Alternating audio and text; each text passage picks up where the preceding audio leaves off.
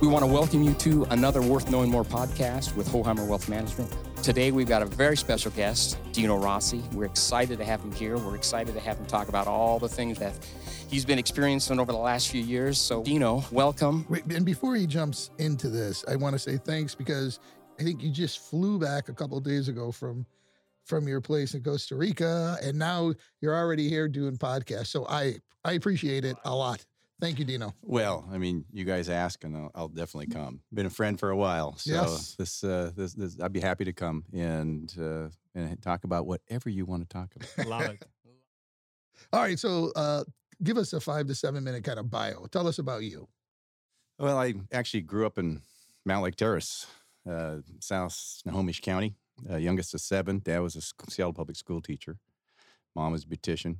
And just worked my way through college as a janitor, waxing floors at the Space Needle. Graduated with a degree in business management from Seattle University. What year were you at the Space Needle? So I would have been there 80, 81, and 82.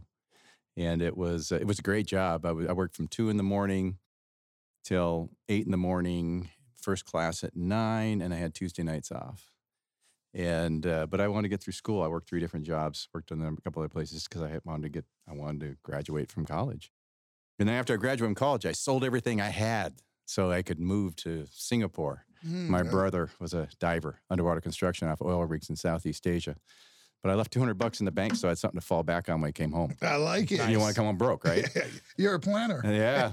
So I'm traveling 9 months, Singapore, Indonesia, Malaysia. Came home. My other brother gave me a title to a car. He says, if you get this thing started out of my driveway, it is yours. And you had $200, so you're ready to go. I was ready to go. And that's when I started in the commercial real estate business. Answered an ad in the paper, had no rich family, no rich friends. And what year was this? This is 1983. And so I started in brokerage selling apartment buildings in Seattle, like the old classic brick buildings you see on Queen Anne and Capitol Hill, those beautiful buildings. In the business, it's no salary, no benefits. You don't work, you don't eat. And so you have to close deals. So I kept my janitorial job at night so I could sell apartment buildings during the day. And it took me 6 months to get my first deal, but I had 3 deals closed on that 6th month, and I made more than my father made in his last year of teaching. Wow. And I reckoned I was rich, which I wasn't. And bottom line was a year and a half later, when I was 25 years old, I bought my first apartment building. And it's the good fortune I had in that business would allowed me to be involved in public service. There was just no way I could have afforded to do it with a wife and at home with 4 children and a family to support if I didn't have income, which is the income property that I had, separate from me punching a clock somewhere. I'm the non-politically correct one. So is it okay for me to ask you how old you are? I want to know what the age bracket is we're talking about here. How old am I right now? 62. Hey, welcome to the 62 Club. Yes. Thank you. Yes, I'm 62. And you welcome because you're 62. Exactly. I love it. Well, we're young. That's nice. Exactly. Yeah. Well, good. Okay, now we got a little time perspective on it. Yeah, and so that's how I got involved in the commercial real estate business. It's a wonderful business. I enjoyed brokerage, but the only reason I was in brokerage is so I could buy income property. Nobody in my family ever really owned anything, maybe a house. But I remember seeing one of my clients, the guy I sold a little property to, and he was a Boeing machinist. And he bought this duplex, probably 20 years before I met him. Then he bought the 6-unit building next door, and then he bought a 12-unit building. He was a Boeing machinist. By the time up in Finney Ridge, he had probably 70 apartment units. And obviously, he wasn't a Boeing machinist anymore. And I watched how he could pretty much do anything. He liked to hunt and fish. He could do anything he wanted with his life because he had income separate of him punching a clock somewhere. And I thought, that's what I'd like to do, is I want to make sure that I can do whatever I want, which has allowed me to be involved in politics, which I never thought I'd ever do. I mean, I'm a businessman. I took 1 political science class in college. And that's probably one too many. At the end of the first week, I hated it and I dropped it. There we go. I told the professor, I grew up poor. I've already checked that box. What do I need this for? I thought it was just nonsense. And so I never thought I'd ever be involved in politics. Before we do that, and I want to talk about your book. Tell me some of your favorite life applications from your book. Well, And a little bit about Chris, your really good friend. He was the one that wrote at the end of the chapters, correct? yeah, Chris is a friend of mine. He was actually, when I met him, he was a pastor at Oasis Christian Fellowship in Issaquah. Nice. And he helped me in, just volunteering and such in my political campaign when I ran for the state senate out in East King County. And so we just became good friends. He's a kind of a national speaker now, and he's putting on very large events. He's one of in all over the country, where he'll have Dan Bongino come and Nice. and a lot of the people that you'd see on TV On conservative radio, conservative radio, Yeah. conservative TV. Yep. And sometimes the former president, President Trump, will be there at these events as well. But Chris has been a friend for a long time and always on my team. Good. But I wrote the book, and the reason I wrote the book is there were a number of things that people that passed down to me that I employed especially involved in politics, but a lot of them I also learned from the commercial real estate business. You think about when you set up, a road you're going to go down. If you set up the framework properly, you can't help but be successful yourself. So I learned that from the commercial real estate businesses, where I had sellers that wanted to sell their buildings. I had buyers that wanted to buy. And if I could facilitate this and negotiate these things properly, then at the end of the day, I would have a commission. A transaction fee. Right. But it was set up in that way to where if you're successful, you'll be rewarded. Yeah. So I kind of brought that a little bit into politics too, because a lot of times, you get Republicans and Democrats that just won't even talk to each other at times, which is just not the way this is supposed to be. Right. And so my first year in the Senate, what I did was I employed a lot of those negotiation skills. What I did in the commercial real estate business, I negotiated multi-million-dollar real estate transactions with self-made millionaires and their lawyers on both sides, and I get paid a dime unless I got them to agree. Those skills were in short supply when I hit the state capitol. So I would get in the middle when there was a problem between the House and the Senate, and I would get people to stop calling each other names, and then let's now what do you really want? And what do you really want? And then I basically put the deals together. And what I found is once I started helping these things get through the process, everything that I was sponsoring and wanted just started flying through because I was building up goodwill, which is why year 3 in the Senate. When I got elected to the Senate, I was 37 years old. The average age in the Senate, I think I dropped it to 70 when I got elected. And so I think they said, let the young guy go do it. He seems to have a lot of energy. And so by year 3, I was deputy leader of the Senate and then the head budget writer for the Republicans. And they wanted me to write the budget. And I said, well, I don't claim to be a math whiz, but I can count money just fine. And so I found out figuring out how, within your framework in Olympia, how can I help you be successful? I don't care if you're a Republican or a Democrat, because I'm sure there's something we got to agree on. And so let's figure it out. Everybody down there, I believed, had value, no matter how liberal or how conservative. Every single person had value. It was my job to figure out what we agreed on. Let's go work on that. Nice. That's how I was successful down there. But now it's changed, because now, unfortunately, both sides see very little value in the other. I mean, it's so extreme. It's crazy. Yeah, it doesn't even make sense. It's hard to put deals together. In fact, they don't put deals together. Now they just start doing things one-off, and it's terrible, actually. So when I resigned in 2003 to run for governor. Mm-hmm. And so, but I was reappointed twice to the state Senate, once in 2012 to fill out a term. And then again in 2017 when my senator, Andy Hill, had passed away. And because there's only 2 of us Republicans alive, I think, that have actually written the budget. And so I keep getting asked back. But it takes a year out of your life when they ask you to do this. So here's the difference between, say, what I saw in 2003 and 12. The difference versus 17. Here's the problem. It's social media. Yeah. It can be a real evil. Yeah. And because I even sponsored bills in 2017 that I'd sponsored in 2003 that I had Democrat co-sponsors with. We just didn't have time to get them through the process. I sponsored the same bill in 2017, and I couldn't get no Democrat co-sponsor for sure.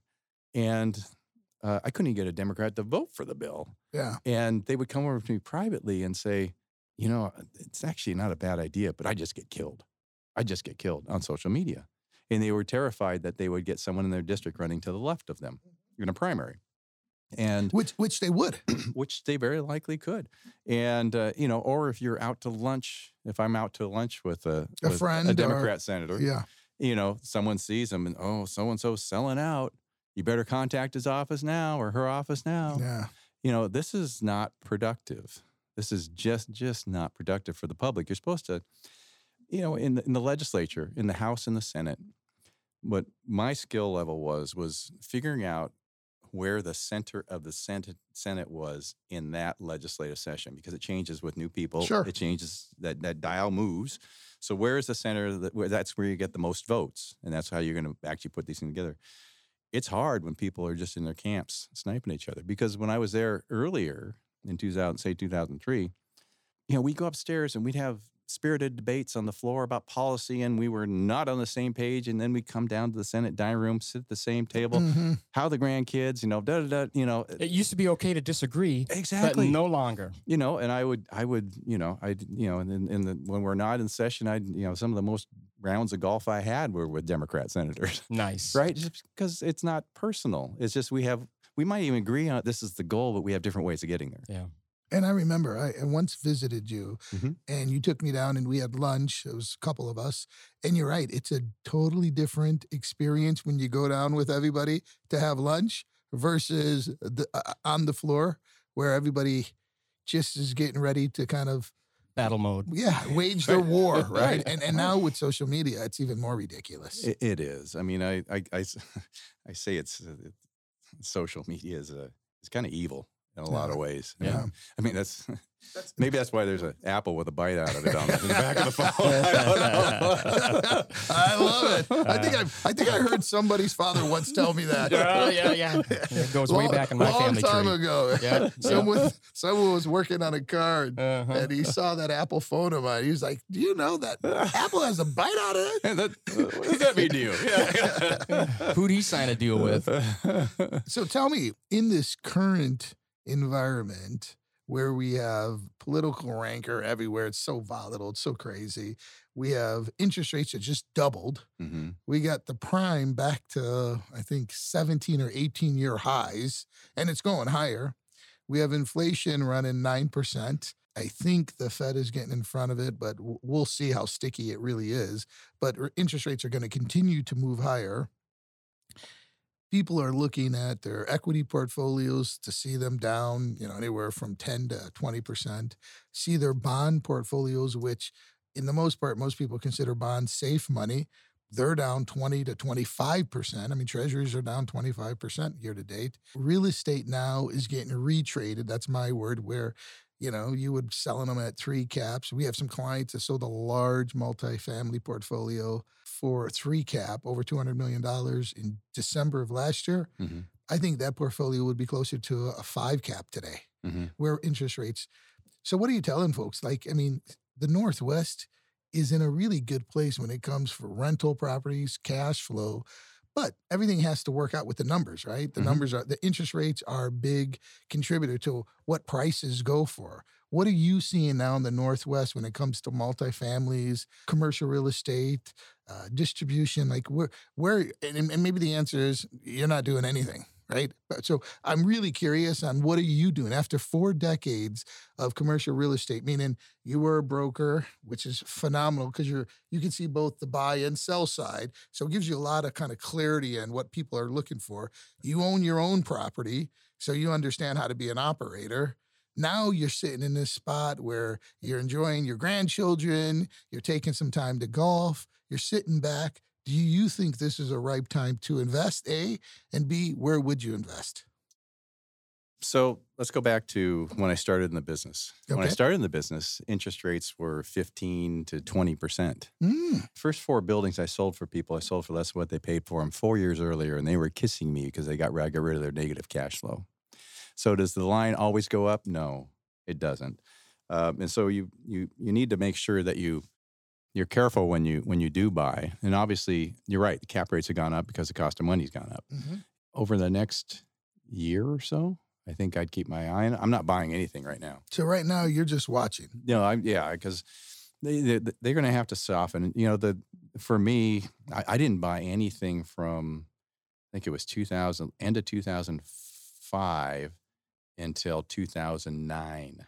Wow. So Because it was getting ramped up pretty crazy in 2006, 7, and 8. because people are when they were competing and bidding up properties. What I found is not fruitful to compete with stupid. That's a bumper sticker right there. I always say never try to reason with stupid. Don't compete with them either, because if you win, you really didn't win anything. and so I just usually buy when everybody else is heading for the hills. And so when I teamed up with my partners that I teamed up with in 2009, everybody was heading for the hills. 2008, the 2008 real estate problems and crash or setbacks, whatever you want to call it. But I knew the people with the money, and they had a management facility to actually manage the properties. And so I said, well, let's put those two things together and let's go buy. And we're going to buy apartment buildings because everybody, and it's a business obviously I know quite well, but food, water, shelter. Yeah. Nobody needs a Blockbuster. Yeah. By the way, they're gone. Yeah. Or Circuit City. Right. Or, want to go through the list? Yeah. GameStop. And no, people do quite well in that space, but that's not where I wanted to be, because I wanted to be in a basic commodity that I know. And for me, especially with my properties, I've been through Boeing busts. I've been through 9/11. I've been through, the 2008 debacle. I mean, you kind of go through the laundry list, The right? .com blow up. .com. I've been through all of that. I know all I have to do is be able to outwork my neighbor, Right. who has the building next door, because they're almost always asleep at the switch. Right. And so we bought probably $250 million worth of apartment buildings from 2009 to 2018. And that's when I'm still a partner in those properties that we bought, but I'm not in that partnership anymore.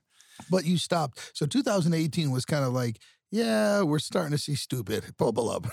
People were outbidding. I mean, whether it's, mortgages, single family homes. Right. I can't tell you the number of stories I heard where people were paying 10, 15, 20% more. It's just crazy. And that's when you need to take a step back, take a deep breath, because let's say, because it's going to soften. It always does.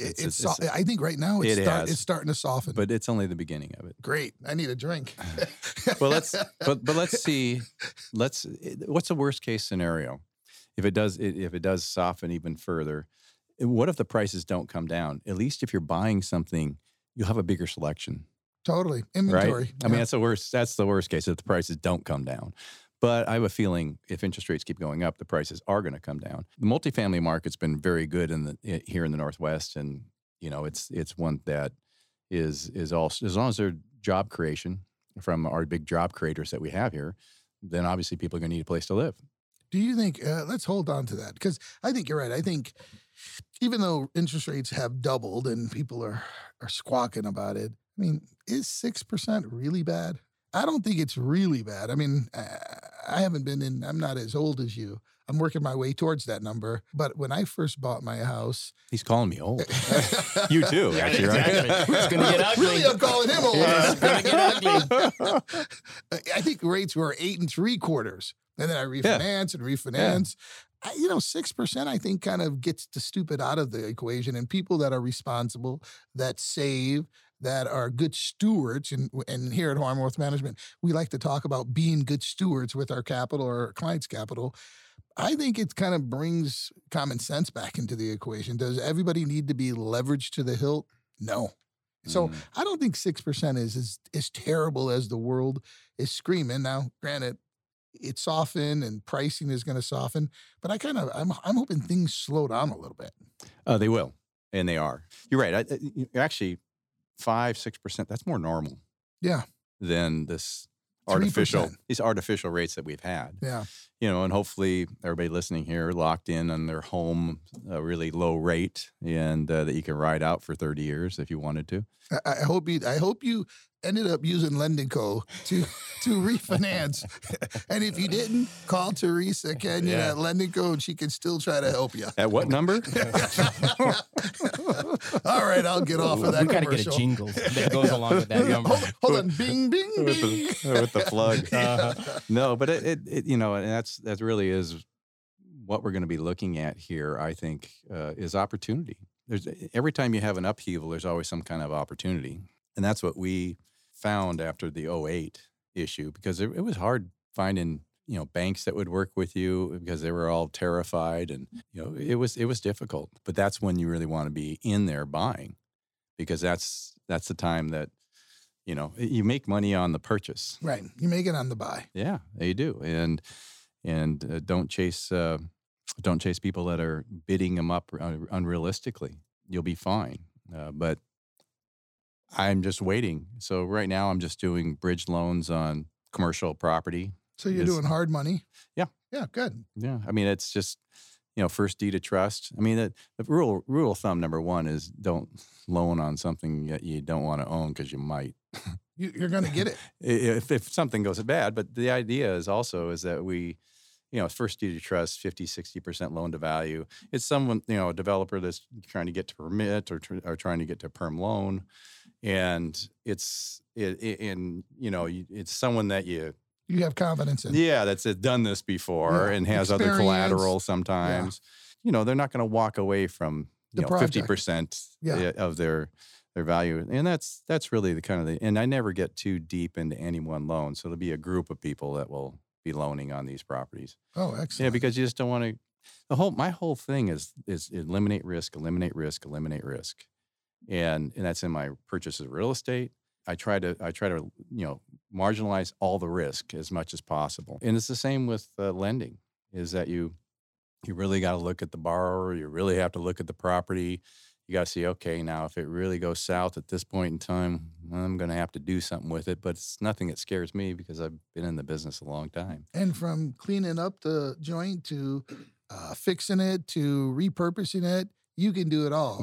So real estate for you is just secondhand. This is it. I love this. Comfortable there. I love the business. I really do. Yeah.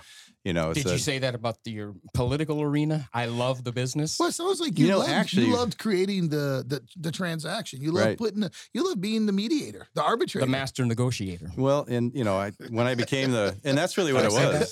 Wait, did we just say the mediator, the master negotiator, the arbitrator? Shut up.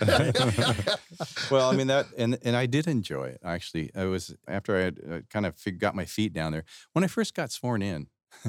It was kind of interesting. 2017? No, it was 1997. Okay, the first time I got elected, and appropriately, I'm sitting in the back row where the freshmen are, and you're down on the Senate chamber floor, and there's this beautiful marble and these Tiffany chandeliers, and they take you up one at a time, and one of our Supreme Court justices swears you in, and then everybody cheers, and I walked back to my seat appropriately, like I said, in the back row. And I looked out over this, gray and blue hair in front of me, the older senators and people I'd seen on TV. And you're 37 years old, so you're like awestruck probably. And these people I've seen on TV, and I broke out in a cold sweat. And I go, how did I get here? No, am I smart enough to even be here? And after a couple of weeks, I realized, oh, yeah. Oh yeah! In fact, I should be the deputy. I should be actually running this, because I think I might have the only idea of what to do here. I'm sure some people said this about me, but I look at some folks. How did you get here? I mean, and but we come from all different walks of life, and that's the whole point about having a citizen legislature, and that's a good thing. And so it's not just one group of people. 2022, some of us are still asking that question when it comes to politics. How'd you get here? Well, wait, some of the stuff that you're seeing going on nationally. Let's tie politics in with the real estate, because it's something where we have several clients where they were really frustrated with some of the steps that the Washington political folks did with rent abatement and eviction moratoriums. And I mean, some of these folks that have 1, 2, 3, not like your friend that had 70, or not like some clients that have 300 units, but you could have a mom and pop that have a 15 or 20 unit building and have to rent or stop paying. Why? Because the local politician said you don't have to pay any rent. So when you look at politics, it has a significant impact to most businesses. What do you think about this in 2022? If you're owning real estate and I say, hey, I'm going to start buying 4-plexes or 6-plexes because they're starting to soften up, I can pick them up at 7 or 8 cap. I got a great lending partner called Lending Co. that can find me cheap money. What's their number? Ding, ding, ding. And so if I start to do that, but in the back of my mind, I'm a little nervous that will they come back and say, oh, we're going to do a moratorium on rent increases, or what do you think? So politically speaking, those kind of scenarios have a significant impact to rental properties. They do. Every time the government sticks their nose in something like this, it perverts the market. And that's exactly what they did. I mean, before the beginning of COVID, I talked to my partners and they said, and we said, okay, there could be a real overreaction from the government. And of course, that's what happened. And $8 trillion later. Right. Helicopter money, $8 trillion. I know how these politicians think, right? And I said, so we have to be prepared. Now, what if our tenants, can't pay and in our apartments? What are we going to do? We have to have a plan. And our plan was we weren't going to evict people, but we were going to work with them and let's figure this out. And we'll work with them just to make sure they're not terrified that they're going to get thrown on the street. And we were working all this out, and then the governor puts on the moratorium. Yeah, great. Thank you. So, I mean, I have one tenant specifically in one of my buildings that she was in eviction before the COVID. So she was already headed down the process. And she now is finally started paying 2.5 years later. Wow. But here's they say they lifted the moratorium. What they've done in Washington State is they put in place something almost as egregious where you actually have to take whatever they owe you. I got some tenants that owe me $10,000, $15,000. Then you have to divide it over 6 months and along with their current rent. And then you have a contract with them. And then let's say they don't want to sign the contract or they fail to pay on that contract. Then you have to go to a mediator who's tenant friendly. Yep. From then, they might give you a certificate that will allow you to go to eviction.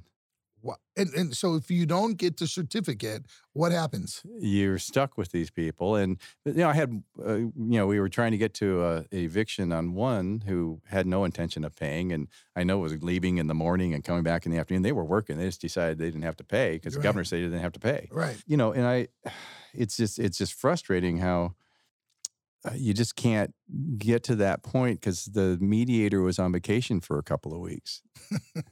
So you couldn't even get to that point. Wow. And then what the state did was they give you a set of paperwork and you fill out the paperwork and you put it in place. And then they change the form. Don't tell you they're changing the form. Mm-hmm. And so you have to do it all over and start the whole process again. And that's by design. Right. It is by design. And that's what they're doing. And so that's why there's a lawsuit coming forward right now with a number of landlords I heard about. I don't know where it is in the process because that's really a takings is what it is. Yeah. And without compensation.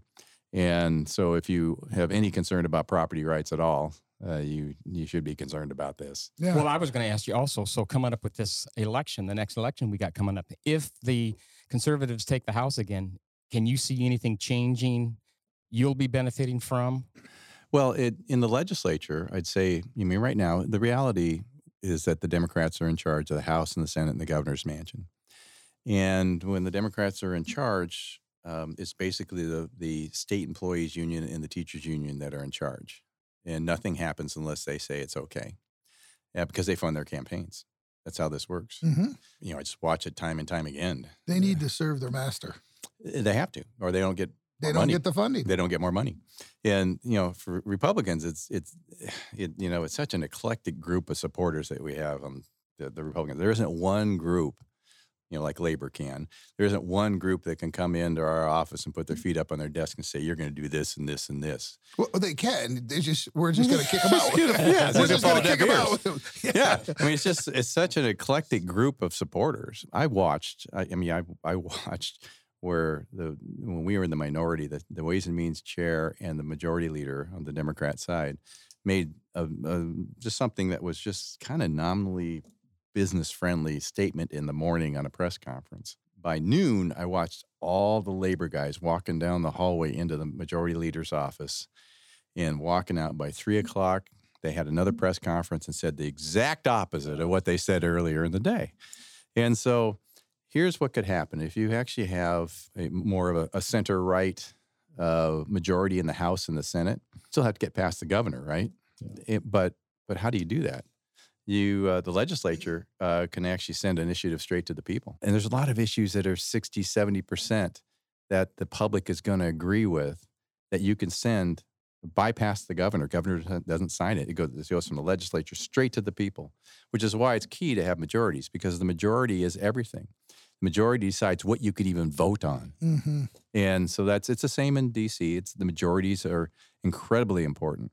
So if there are issues, no matter what they are, there'll be a wide variety of issues that you can get, 50% plus one, 50% plus one in the House and the Senate, then you can go tell the public. The initiative process is actually, a lot of people don't like it, especially legislators. A lot of them don't like it. Well, they don't like it because they're not in control. Their constituency or who's giving them capital doesn't get what they want.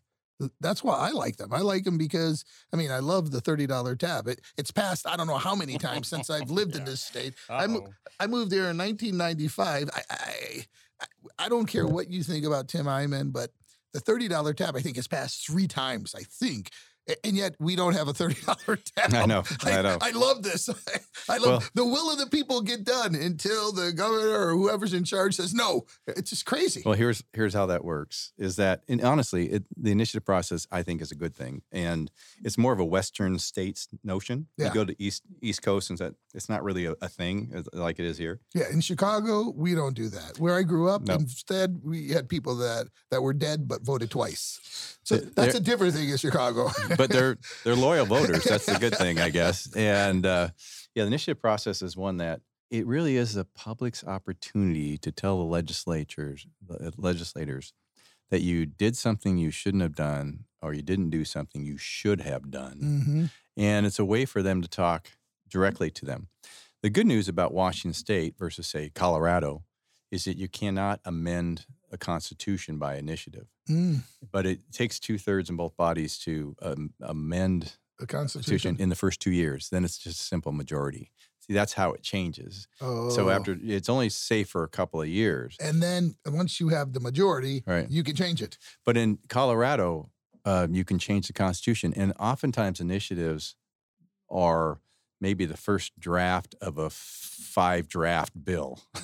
Because there's all these unintended consequences. Every time you drop a piece of legislation, there's unintended consequences that you really didn't even think about. And to your point, the $30 cut, how about roads? How about, I get it, right? And most of it wasn't going to roads. That's how they passed. Correct. Because it was sold to us as going to roads. Right. But I get the concept that there's a lot of unintended consequences.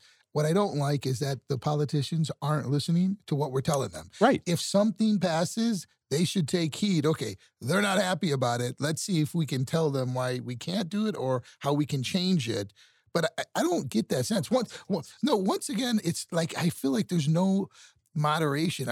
Even when President Bill Clinton was in office and he had to deal with Newt Gingrich and company, and mm-hmm. they had the majority and he was it, and they were bickering, they still were able to pass laws that benefited some people. Instead, Reagan and Tip O'Neill. Yeah, right. That's another good example. Now we got, it's just, bombs away. Just slugfest. Yeah. Yeah, it is. And, you go through these these things happen like this every once in a while. And then hopefully we'll get to a point where people can kind of come back together again and figure out what's in the best interest of the country. So you think that we can come back to some what has to happen for moderate that to happen? position? Yeah, I think it's possible. I really do. But I'm a glass half full guy.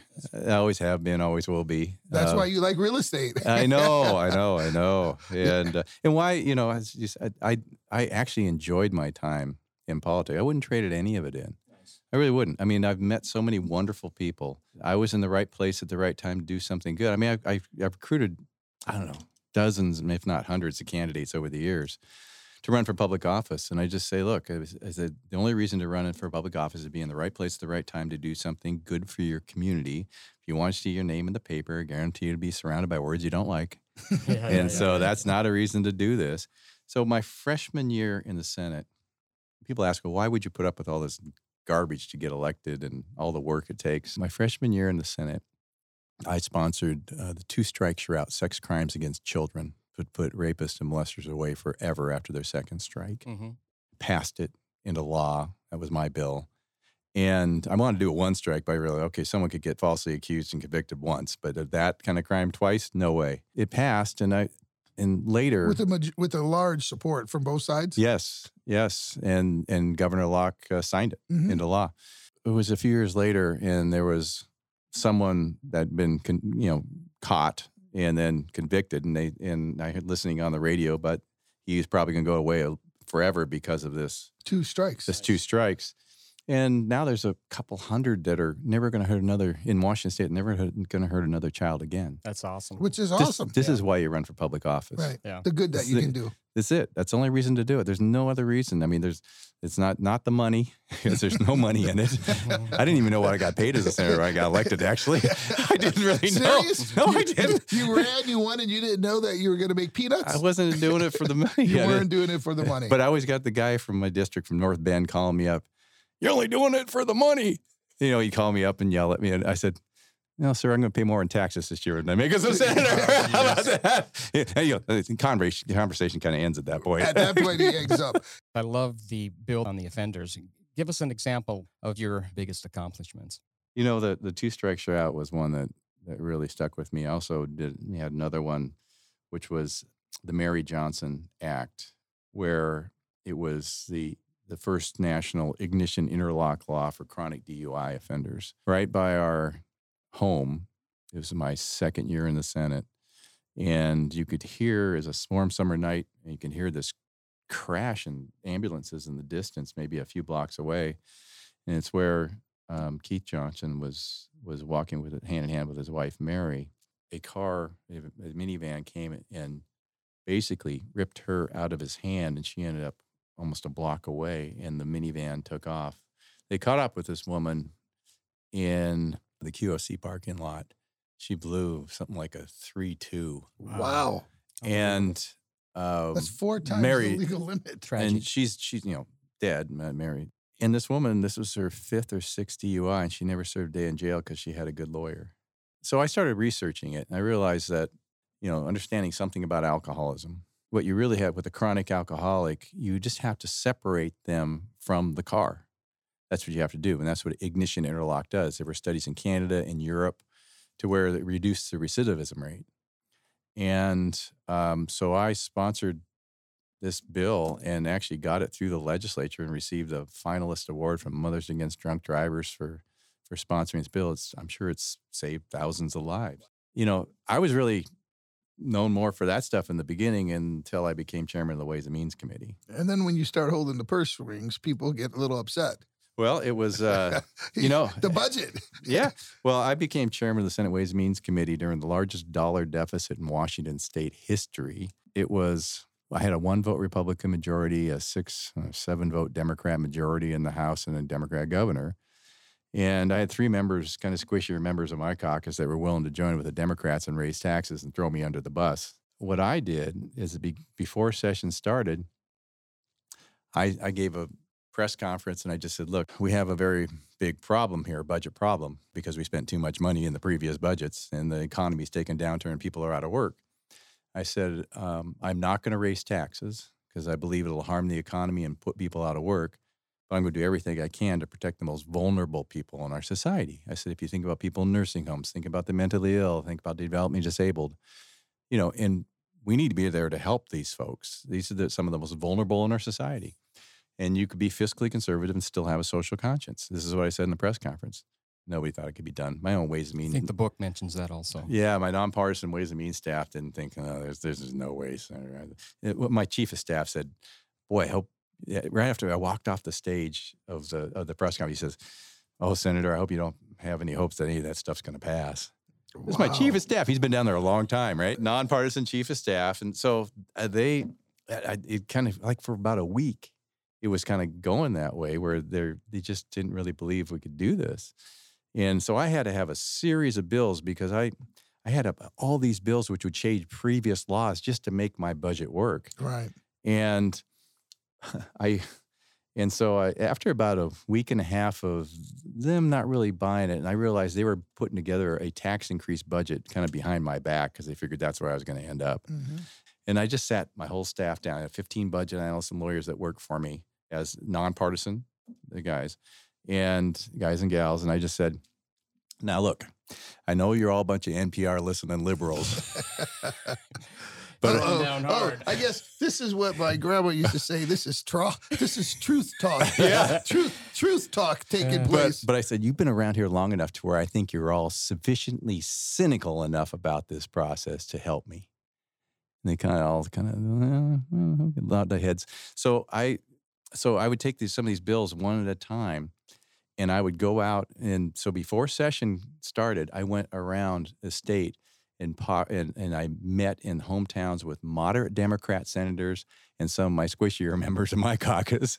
And I just said, look, I don't have any more money to spend than anybody else, but I've got $25 billion that I'm going to spend here. Mm-hmm. And I need to know from you what is important to you and your district. And whatever that is, if it fits within my framework, how can I help you be successful? And this is what I took from the commercial real estate. How can I help? Yeah. So it didn't matter if they were Republican or Democrat. And so the three squishy Republicans that I had in my caucus that were willing to vote. Does anybody else want to know what squishy is? The technical definition? We call them flip-floppers. Yeah. Oh, there we go. Squishy, flip-floppers, spineless, no backs, either go with the wind. And I never put it that way. I know. I'm just giving them a bunch of... Squishy sounds lovable. So I would... Yeah, and so the way I did this was... is I really sat down with especially some of the moderate Democrats, of which there aren't too many left down there now, but the moderate Democrats, and I said, look, how can I help you be successful within this framework? I'm not going to violate. I'm not raising taxes. I'm going to protect the vulnerable. And how, will you help me? And I asked him, will you help me? I ended up with 4 of the Democrat senators joining me in voting on these legislation and the budget. And once then, my 3 softer Republicans realized the train was leaving. They weren't on board. And so they're going to jump on. They came on board because I wasn't even, at that point, wasn't even talking to them because I knew what they were thinking. They thought that they were the key vote. Right. And they were going to get whatever they wanted. And so I made them less relevant. Right. And brought in these moderate Democrats. And once we did that, instead of making it the Senate Republicans, I made it the Senate. I knew we weren't going to lose. And nobody really done that because in history, every time there's been a big deficit, it was always, well, we have to be reasonable here. It has to be half cuts and half tax increases. It's not ever a cut. Yeah. And I said in a press conference, I said, this Olympia cut thing. What is this Olympia cut? This Olympia cut thing is that my 10-year-old daughter comes to me and says, Daddy, I want a $100 a week allowance. I go, oh, wow. I said, no, honey, I'm going to give you a $5 a week allowance. And then, she runs around the neighborhood telling everybody I cut her budget by 95%. She was never going to get that in the first place. So that's what they do. They fantasize about whatever they're going to get. And then if they don't get that level, even though it's more than what they got before, they call it a cut. Right. That's an Olympia cut. Yeah. Even if it's an increase over the previous year. And they didn't get what It's they almost wanted. always an increase over the period. It's a cut. That's right. That's the game. And so I, in the press conference, I said, yeah, so I'm not playing the Olympia cut thing. And that even got in the newspaper. You know, Gary Locke was getting so much pressure because he came out with a budget that was just a horrible budget. He was cutting everything he could to get us to recoil and say, oh, okay, I guess we're going to have to raise taxes. So when I saw the governor's budget, and he cut, development disabled, he cut $50 million from the mentally ill, and on and on and on. Yeah, it was ugly. But I went into caucus and I told all my caucus members, the Republicans, I said, don't any of you say anything negative about his budget. I'm going to go out and praise it. And here's what I'm going to say. I said, I'm going to go out, Governor, boy, I think you're 100% right, and 100% right that that we really shouldn't be raising taxes. I said, but we should also protect the vulnerable. And, so some of the odds and ends you have in your budget, we'll work on that together. So now he's stuck in the corner like Velcro. Right. And so he was getting so much pressure from the left that he's not raising taxes. He started talking about sin taxes. So we got to raise sin taxes, but there's no definition. Is that the first time that term came up? No, well, nationally, that's been around for a long time. But there's no definition of what that is. And so the first thing he came out with was, he was going to have a 10-cent a can pop tax. So sugar. So I said, so my quote in the paper was, Governor, I said, we're not raising taxes. I said, but I don't consider my kids sinners if they actually have Coca-Cola. Have a pop. Have a soda. And so he kept talking about sin taxes. And so finally my quote to get him to stop talking about the sin taxes was, Governor, why don't you just tax original sin? It's at least as a broad-based tax. And now it's over. Didn't talk about it again. It's done. We're not going to do that. The only gift it has is a quick-witted smartass. Just try to put it to good use. I'm sticking to my master negotiator. He gets the title. You know what? You're right. He gets the title. So I had a lot more fun than I was supposed to have, especially when, I had the SEIU labor union that was running TV ads in my district and trying to bludgeon me. And they didn't realize I never cared if I got reelected, which is what the secret to my success. The worst case scenario for me is I go back to my wonderful life. And so that makes you dangerous because they can't really control you. This is what I'm going to do. I'm going to say this is what I'm going to do, and that's what I'm going to do. And I even had 500 of them marching around, when dressed in purple with bullhorns, marching around my office in Olympia, singing to the tune of Frere Jacques. Dino Rossi, cheap and mean, cheap and mean. I love it. And so I'm on the second floor of the Sherberg building as they're serenading me.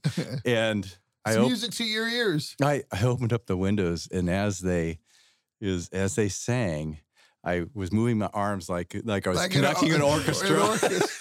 And they kind of like, okay, we can't do anything with this guy, which is right. And because I was the one that was restoring the funding for the mentally ill and development disabled and everybody else that needed help and people in nursing homes. And SU just wanted a raise. And I said, well, no, we can't afford it. We're broke. And so is everybody we know. So this is not the year.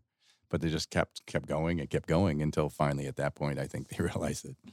We're not getting a raise, and I'm tired of serenading. And this guy. I'm not really that stubborn, but but that's my wife. I mean, You're practical, right? And you own your own business. That's you right. can't squeeze water out of a rock. You can't, and Right. and it just didn't make a lot of sense to me. Right. Because I realized, and I also called their bluff in the Seattle Times too, because I realized what they were doing.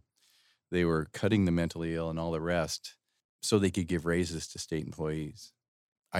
My quote in the Seattle Times was, and because we had a lot of unemployment at that point in time. And I just said, well, it just doesn't make a lot of sense to me to be raising taxes on people who are unemployed to be giving people who still have jobs raises. And it just Done. cut them off at the knees. Done. So it's just, I had a lot more fun than I was supposed to have. Yeah, you sounded like you had your fair It kind of share. sounds like you're having a lot of fun. Yeah. Tell me this. Unemployment is always a politician's worst nightmare, right? Because you get unhappy voters that put you in the office.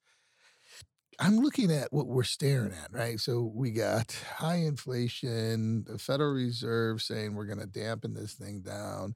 Clearly, we have the stock market which is different. Most people think of the stock market being down, the economy. They're totally two different instruments. Stock market is instant. The stock market will tell you we're about to crash in a wall 9 months before we crash in the wall, right? So for folks that really understand how the markets work, they give you a reading in a real-time scenario. The economy has a lag effect to it. So the stock market is screaming danger. It went down 20, 30%. People are nervous, but yet unemployment is still incredibly low.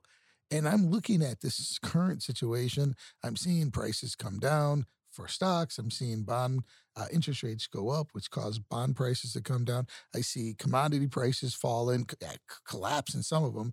I see energy prices. So I'm assuming inflation is going to start to recede. I see the unemployment number tick up because the participation rate for the first time in 6-7 years actually increase. But yet I keep thinking to myself, even if we go into a recession, I'm not sure how deep it can be because we just don't have enough workers willing to work. What do you think of that? We clearly don't have enough workers willing to work. What these people were doing, they pre-COVID. Right. And where are they now? Yeah. And they haven't come back. And I was like, how are you paying your bills? I'm not sure how that's working. I'm not sure how that, because you look at finding people to work has been a very difficult thing to do. Yeah. And no matter what industry you're in. Yeah. And that's been a pretty frustrating thing for most business owners. So you don't have the answer. I do not. Oh, I was hoping I was going to add to his list. Maybe call him the Great Swami because I'm looking for that answer. But if you need to negotiate something, I can take care of that for you. He's the master. I love it. So that's funny. Let's bring this home and tell us commercial real estate. So you're saying you're still sitting on the sidelines waiting for opportunity. Yeah, it'll come. It always does. And when everybody else is heading for the hills, that's when you get involved. But I'm one who just doesn't like selling what I buy either. I just like. So you like to hold your stuff. Yeah, and have large equity because I like to sleep at night. I don't just refinance and pull money out, and I just don't do that. And so I like having. I rather. It allows me to do what I want to do. Yeah, allows you to golf and enjoy yourself and your grandchildren and not stress about it. Right, and I like sleeping at night. We're going to end a little bit on a positive, fun note. So Go top ahead. 5 golf courses you've ever played. I played Wingfoot, Bethpage Black. I love Bandon. I love Sahalee and Bandon. Yeah. Those are great golf courses. So that's 4. Boy, a 5th one. Where else? I can't think of a 5th one, but those are kind of my top Those ones. are some good ones. How'd you get on Wingfoot? Who'd you know? I was. Don't tell him. Don't tell him. You got a number? Don't tell him. That's what he's going for. I want to move my 6 degrees of separation down to 2 if you can help. He was a member. Enough said. Nice. Well, hey, I want to really thank you for taking the time, coming in, sharing all these pearls of wisdom. There's a lot out there, and I think real estate is now starting to soften up. Mm-hmm. So I think this is timely. And I think for the folks that are having an idea that potentially might have bought real estate and paid too much, might be leverage, I want to give them some encouragement to hang in there, reduce the leverage. Rent's going to continue to move forward. It's a good investment. For folks that are thinking about where do we put our capital, real estate's still not a bad place. You just got to make sure the leverage is working, and we just got to know what we own. And that's one of the things I love. At the end of the day, I tell everybody kind of the way we manage equities, we know what we own. With real estate, you got to know what you own. So I appreciate you taking the time. It's an honor to have you come in and sit with us and tell your stories. Oh, loved it. Thank you. Loved it. This has been fun. Appreciate the invitation. We will have you back. Okay. Absolutely. Anytime. We'll have you back, especially after the November election, to kind of tell us what do we do now? Yeah. Because I'm not quite sure the state and the Fed and the national level, I think it's going to look differently, or at least I'm hoping it looks differently, and it's going to be a new era of navigating it. We will see if everybody gets involved. Nice. Right? That's the secret. Yeah. Thank you, Dino. Thank you, Dino. Thank you.